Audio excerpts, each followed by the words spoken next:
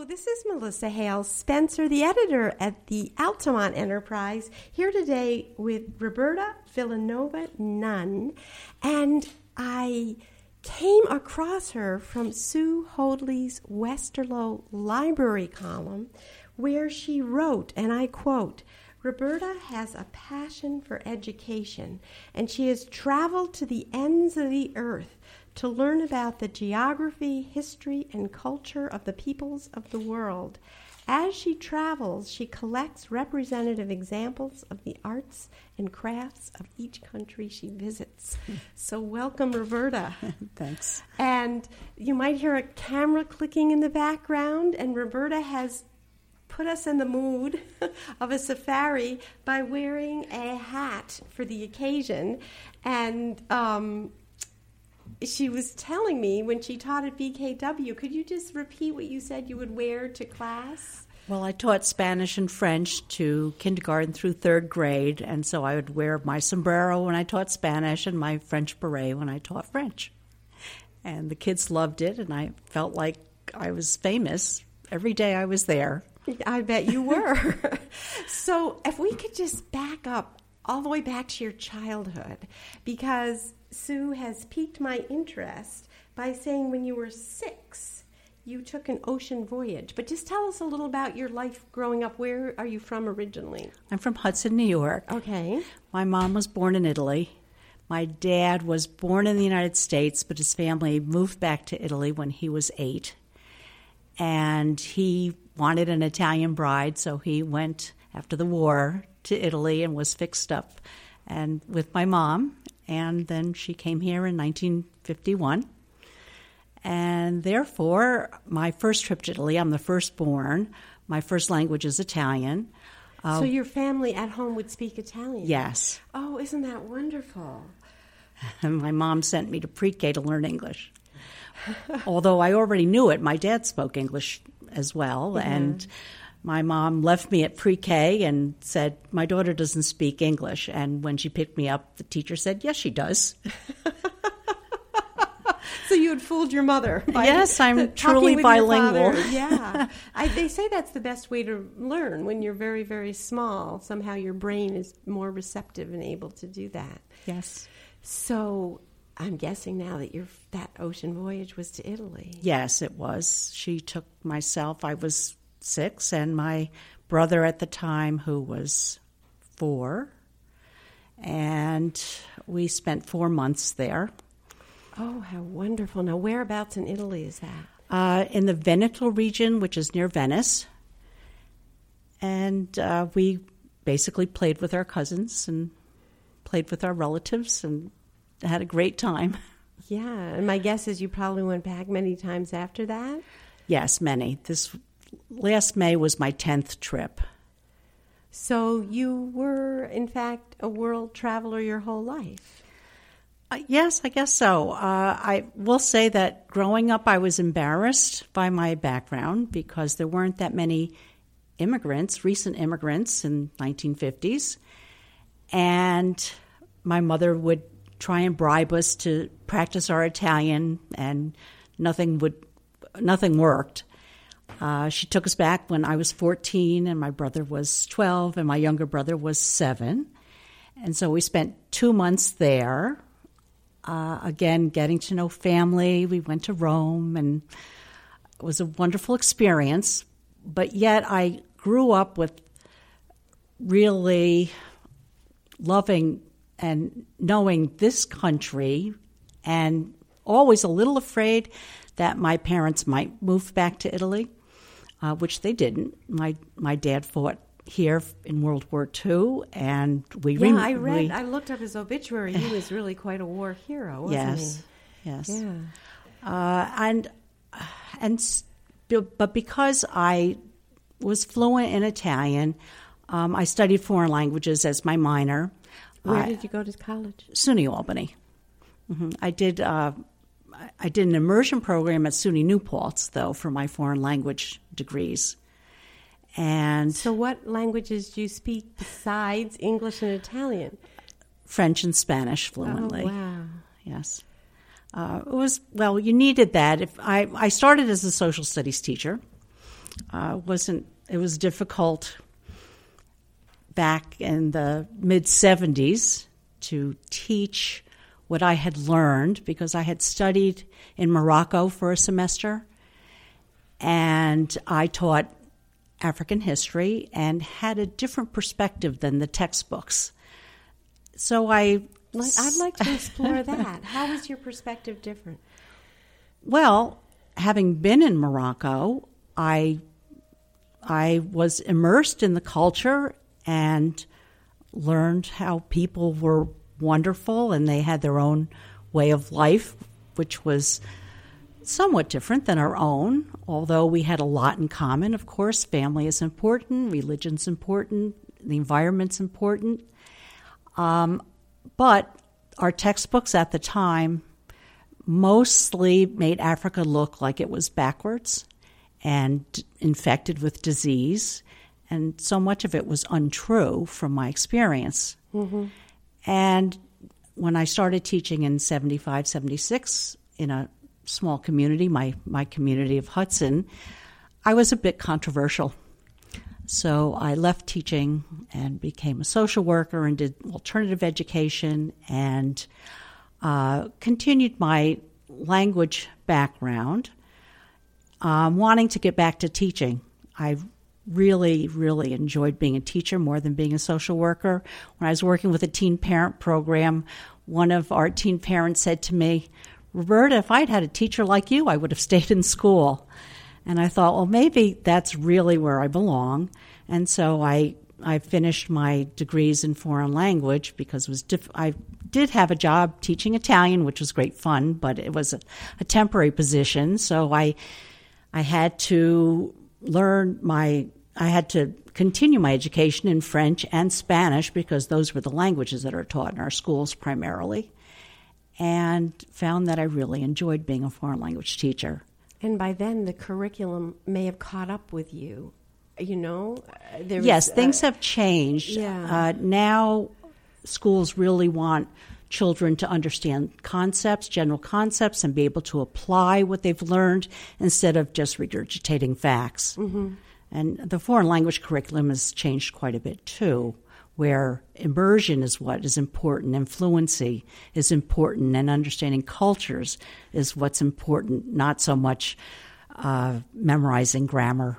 Yeah, and also, too, reading and writing. With your bad experience with social studies, I like to think that New York State curriculum has changed enough to understand different cultures more from their own perspective. Is that true? Did you find that or no? I don't know, because I only taught social studies formally for a few years, and then I just continued with foreign language. But you would teach your students about the culture of those places. Absolutely. As well. So that was one of my keys was to engage the students with food. I love to cook. So you would cook food from the places that you were teaching the language from. Oh, yes. Isn't that wonderful? Mm-hmm. I've often heard that the way to a man's heart is through his stomach, but I guess the way to a student's brain might be through his or her stomach.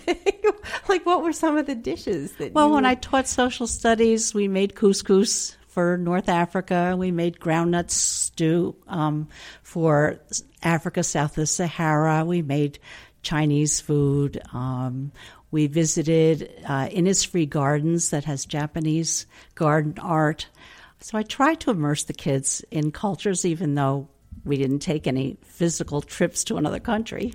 Oh, that's wonderful.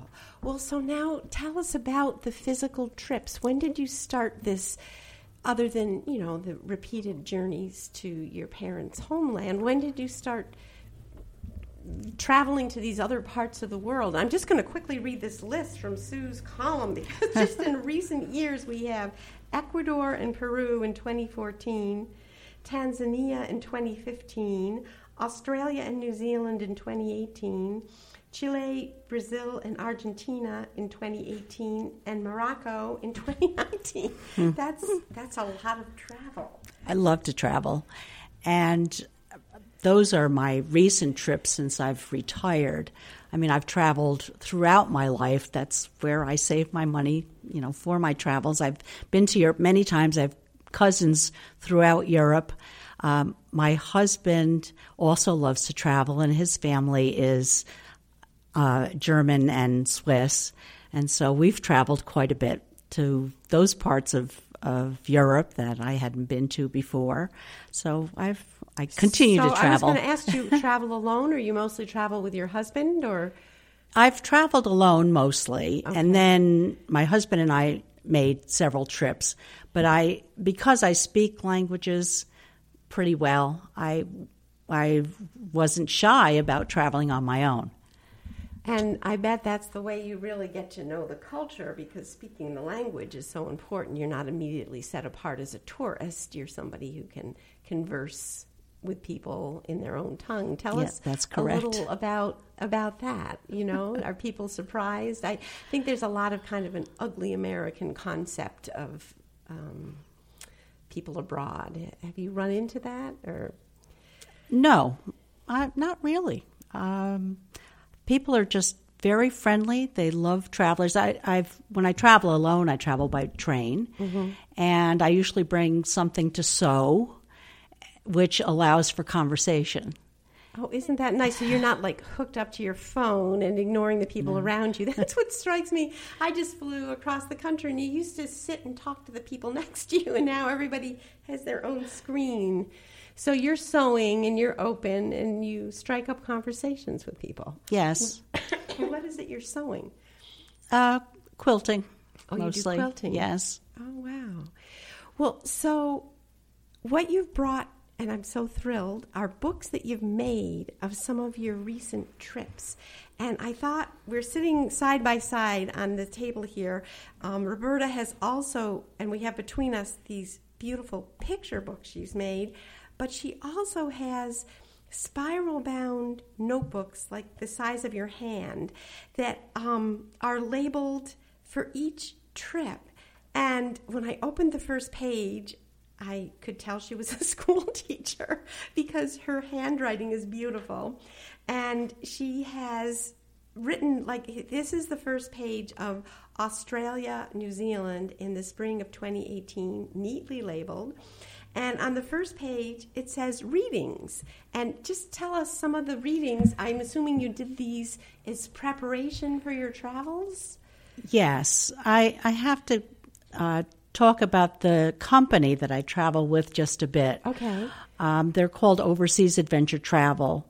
When I traveled in my earlier years, I always figured out my trips on my own because I speak the language, and always just thought it was more authentic, which it is, to just experience things as you go along, no matter what happens. It's a lot of fun, the things that happen to you. But now that I'm in my 60s, I really appreciate having everything kind of organized for me, but yet I don't want to just follow someone carrying a flag. And this company makes its groups be no larger than 16, and the tour guides are from the area and extremely knowledgeable, and they just seem to talk nonstop. It's almost like being in graduate school. I wish I had done something like this earlier. And they send out a booklet well before your trip, and they have suggested resources, readings and movies and so forth. And being a teacher, I like being prepared. And so I read as much as I can before I go on the trip.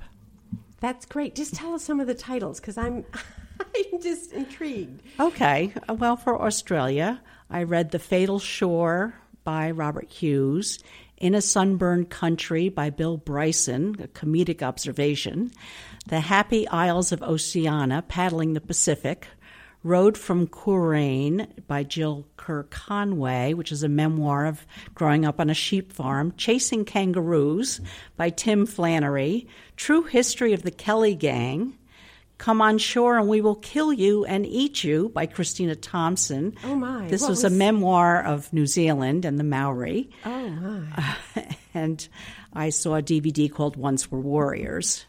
Wow. So you have all this in your brain as you're going to this foreign country, and you're listening to a tour guide, and the other people in this group, are they Americans or from around the world? Or They're Americans. And so yes. Do you develop friendships with these people? Oh, very much so. Well, my my main traveling companion is my friend Elaine.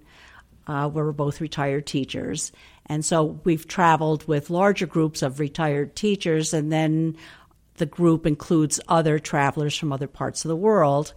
And when we did our safari, we made very good friends with two other women that were teachers from California.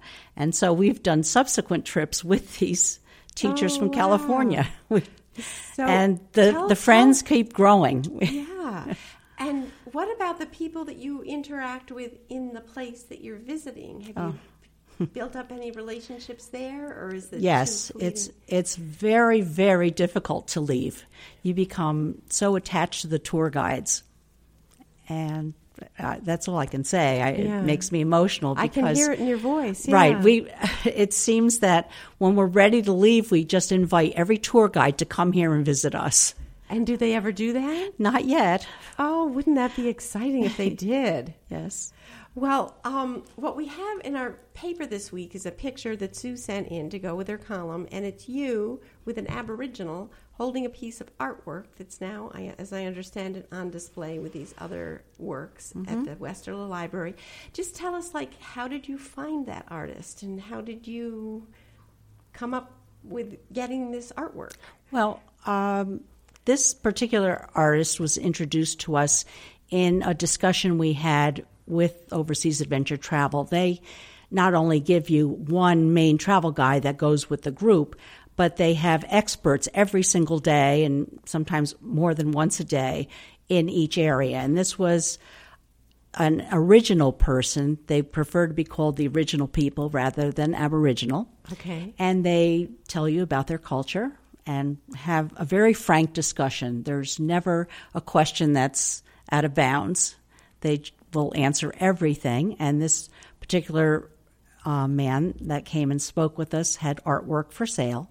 And is he the one in the picture with you? He's the one in the picture, and we have the option of purchasing or not purchasing, but I do like to purchase art from the artist. So that's how I... So tell us about the art. What is it?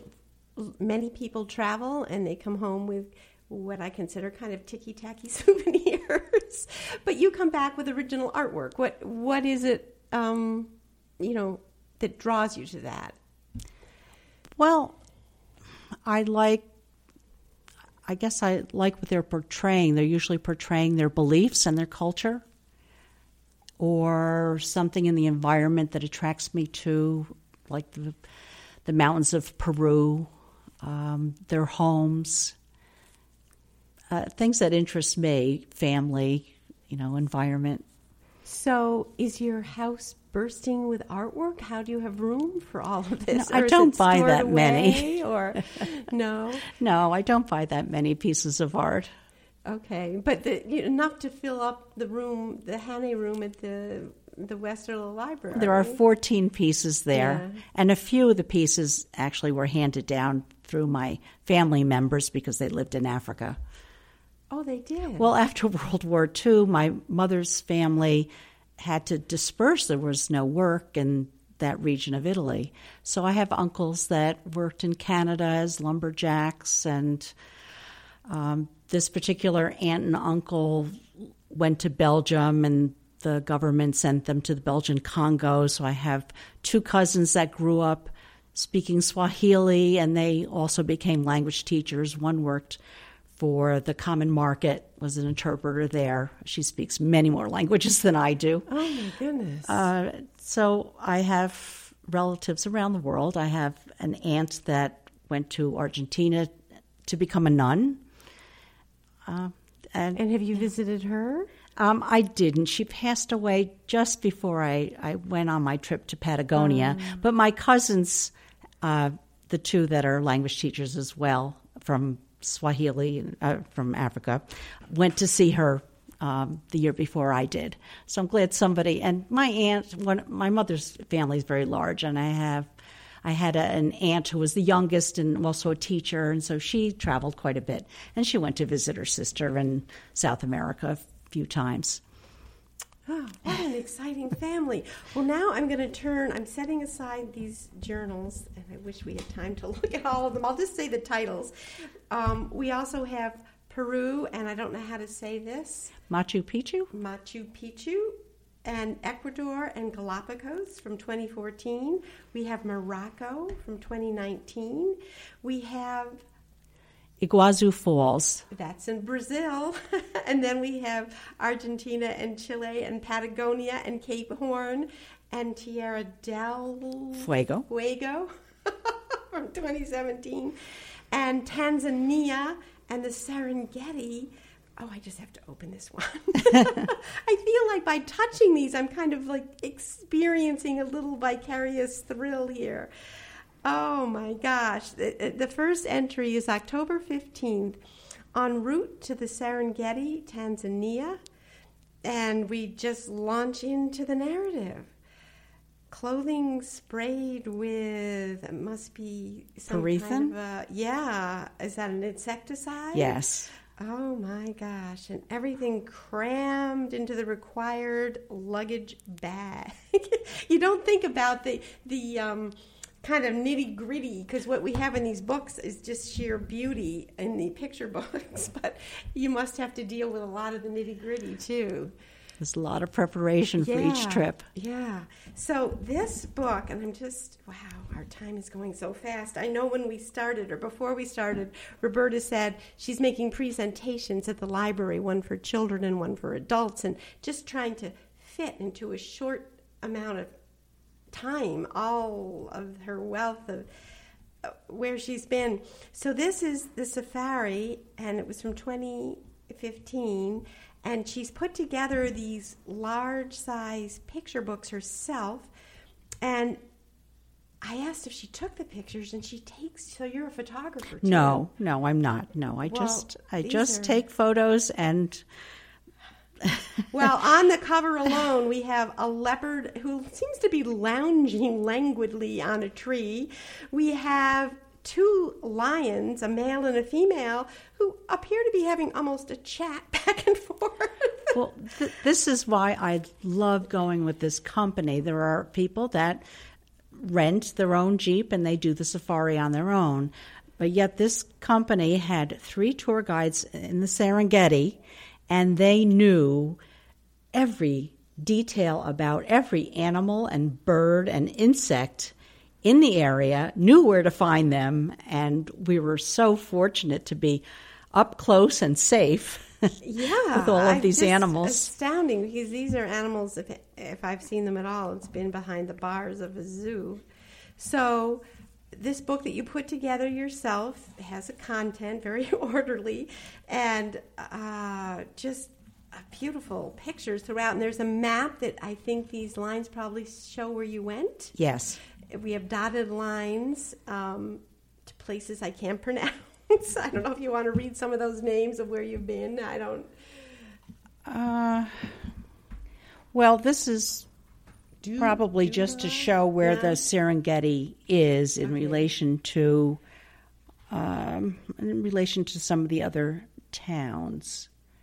We also went to Tarangire National Park and other game preserves.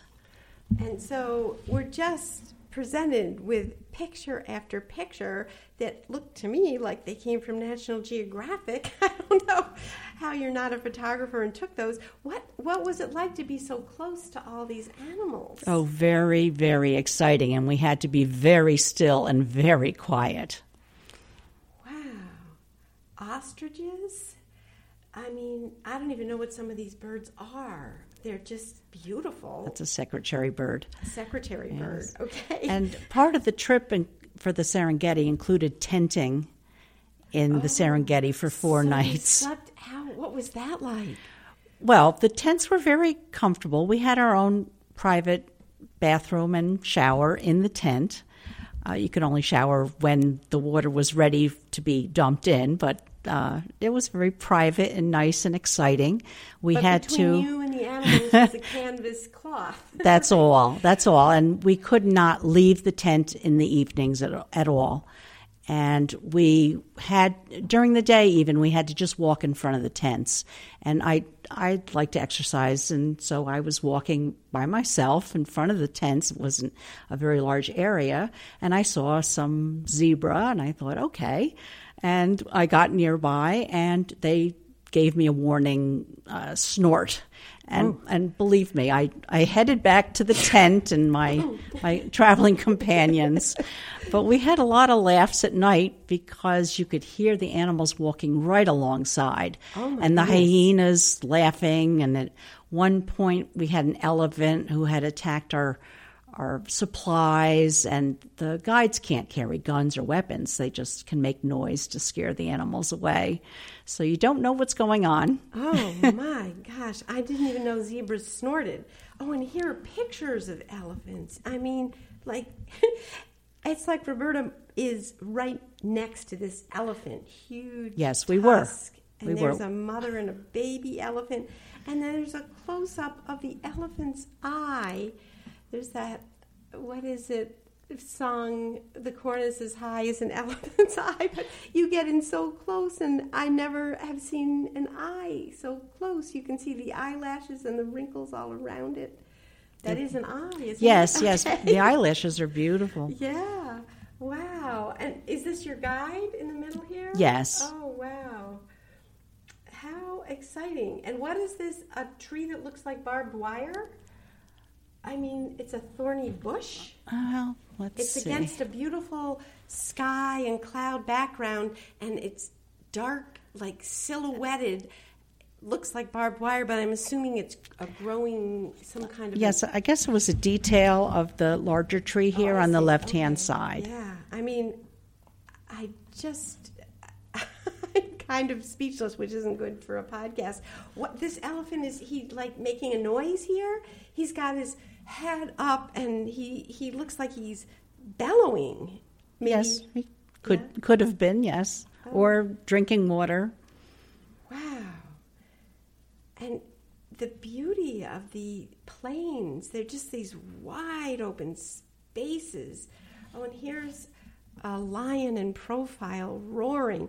These picture books have no captions, so you are just letting your imagination kind of, oh my gosh, there's a leopard, as if posing for a portrait, and then is that a head of a leopard over a rock face? Yes. It almost looks like part of the rock. Mm-hmm.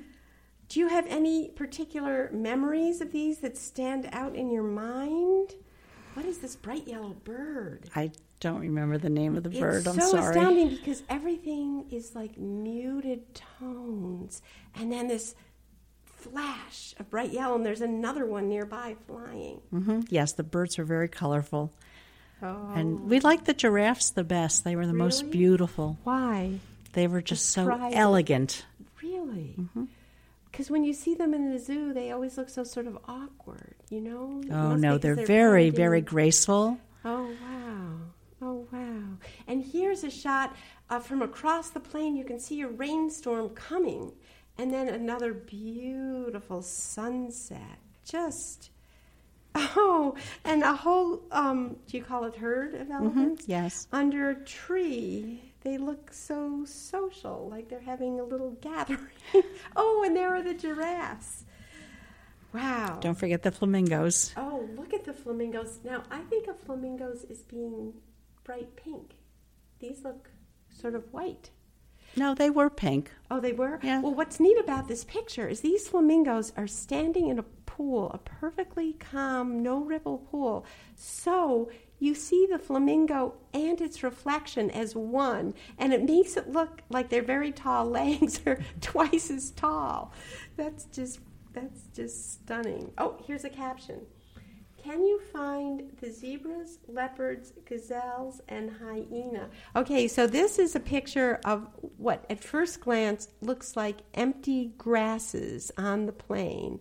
But I'm putting on my glasses now. It's like, where's Waldo? Yes, I can't see the zebras, but I can see the leopard and the gazelles. Do you see the zebras in there? Maybe their stripes. You think of their stripes as standing out, but maybe their stripes are how they blend in. Oh, almost all 'Cause this the is all animals blend stripy. in. Wow. We're so almost. Oh, this is hippopotami. Is that the plural? Yes. They are bathing, and they just look almost comical in these little pools, these great, huge creatures. I'm closing this book, though, because we're technically out of time, but I'm just going to quickly open Patagonia by the Sea. On the... Stella australis. To Cape Horn. I can pronounce Cape Horn.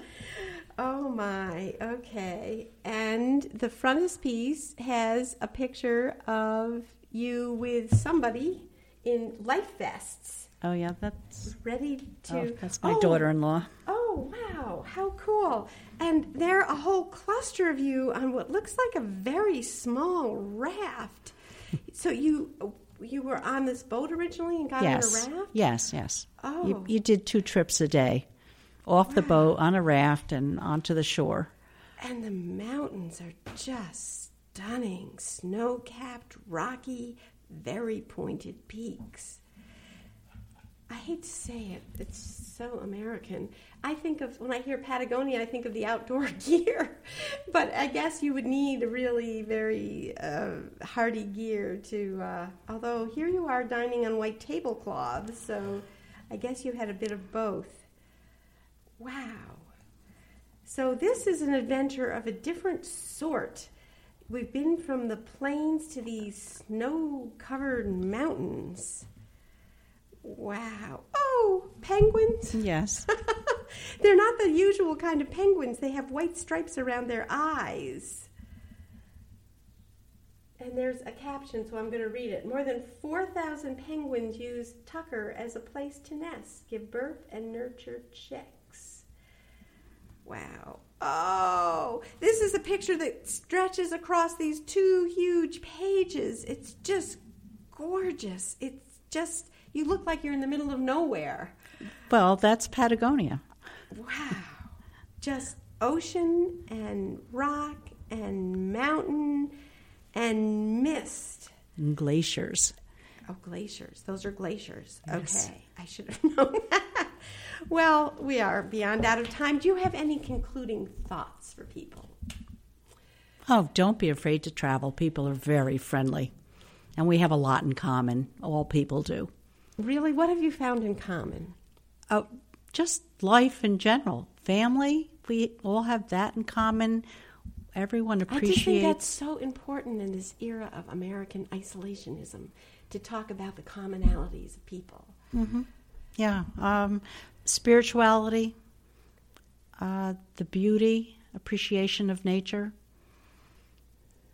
Well, thank you, Roberta. You're welcome.